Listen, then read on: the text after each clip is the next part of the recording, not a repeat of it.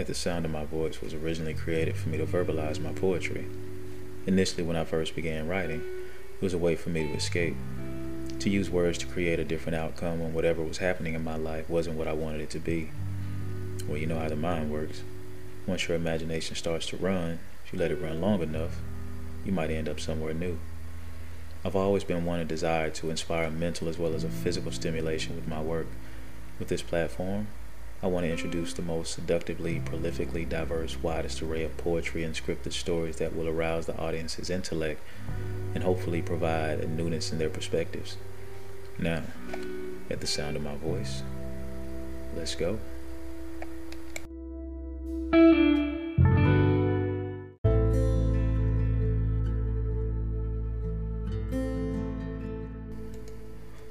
When you wake up, the shake up from last night's unbelievable, inconceivable fruitions glisten across your intuition. Ill misses mixed with swelled wishes, dead ears upon what's left of the living, giving the piercings of silent prolifics the gifting of well precisely worded lip service. Your nerves blink faster than an eye on the ball of eight nervously, purposely held goldens for such an occasion as this. Resurrected emotions coding the evidence stemming from under the rug of repentance, remembering of the hopefully untraceable, lacing the eyelids of your souls breakable, lying alone awaiting the door to open and take you, receiving the deserving rapture that captures some but not you undeservedly, coddling the thorns of promise, understanding the scars of dominance.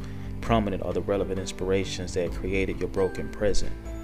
A lesser scare begins at death, worthy of only what could be left, passing the shelf of plenty, drinking from a cup that would never be empty. Who am I to believe that happiness was only meant for me? Mario J.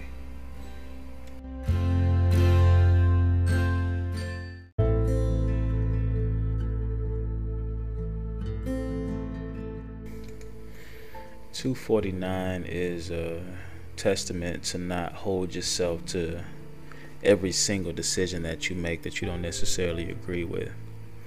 We all have to make decisions that, we're sometimes torn apart about. We get into these situations or relationships with people that sometimes we may have a sympathy for them, we may even have a care for them, a like for them, and we give them a chance. We give these situations a chance. It's not necessarily just a person, it may be just a situation in itself. And we don't realize how wrapped up we can become in those situations. And then we get to a point as to where we're hurt by them. And in a sense, it may be our fault, but at the same time, just because we knew of something, when we give of that compassion that we all possess, at some point we have to stop blaming ourselves for making the decisions that we made and the outcome being what they were. You can't continue to tear yourself down about them. You're going to be the best that you can be when you put your mind to it. So you can't sit back and dwell on the present, the past, what the future might be. Just kind of have to move along and do what you need to do.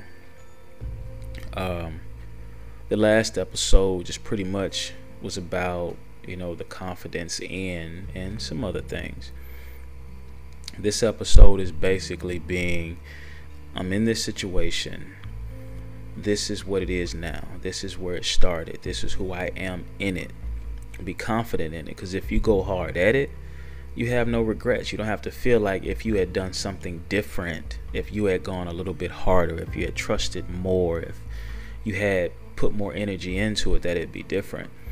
The one thing you can't control is the outcome or how it will be received by the other person or the other parties involved. You just have to give your all in whatever you do. I know for myself, I've given my all before, and I wouldn't say I've come up short, but I've lost a lot. The crazy thing is, the things I thought I lost, once they were removed, there was room for things that were actually going to be a bigger part of my life. So, I can say this right now. I have a drink in my cup, so right now I'd like to share a toast with all who has a drink next to them, or will have a drink by the time they listen to this episode or re-listen to this episode. I want to toast with you, and that toast is to progress. That toast is to the new you after today, after listening to this episode, after listening to yourself, after realizing that, there's so many beautiful things about you and who you are that you can't afford to sit back and try to figure out what you could have done differently in a situation. Embrace what's today. Because today is a day that you couldn't have known how it would go, but you woke up, you got up, you did what you needed to do for the day. Now let's move forward. Now let's see how everything is going to unfold. You play the cards you dealt. Do what you can and don't worry about what you can't. Because those that care about you will check on you. Those that you care about, check on them.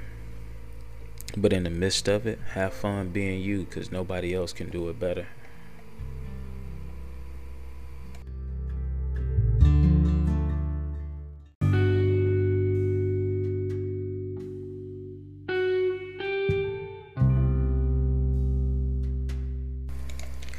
I would like to express my deepest appreciation for you taking the time to listen to this episode of At the Sound of My Voice.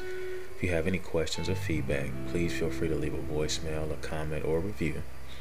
If you're interested in being a guest or advertising with us on At the Sound of My Voice or any of our social platforms, please email us at channel82@gmail.com. That's CHANNEL, the number 8, TY, the number 2 at gmail.com.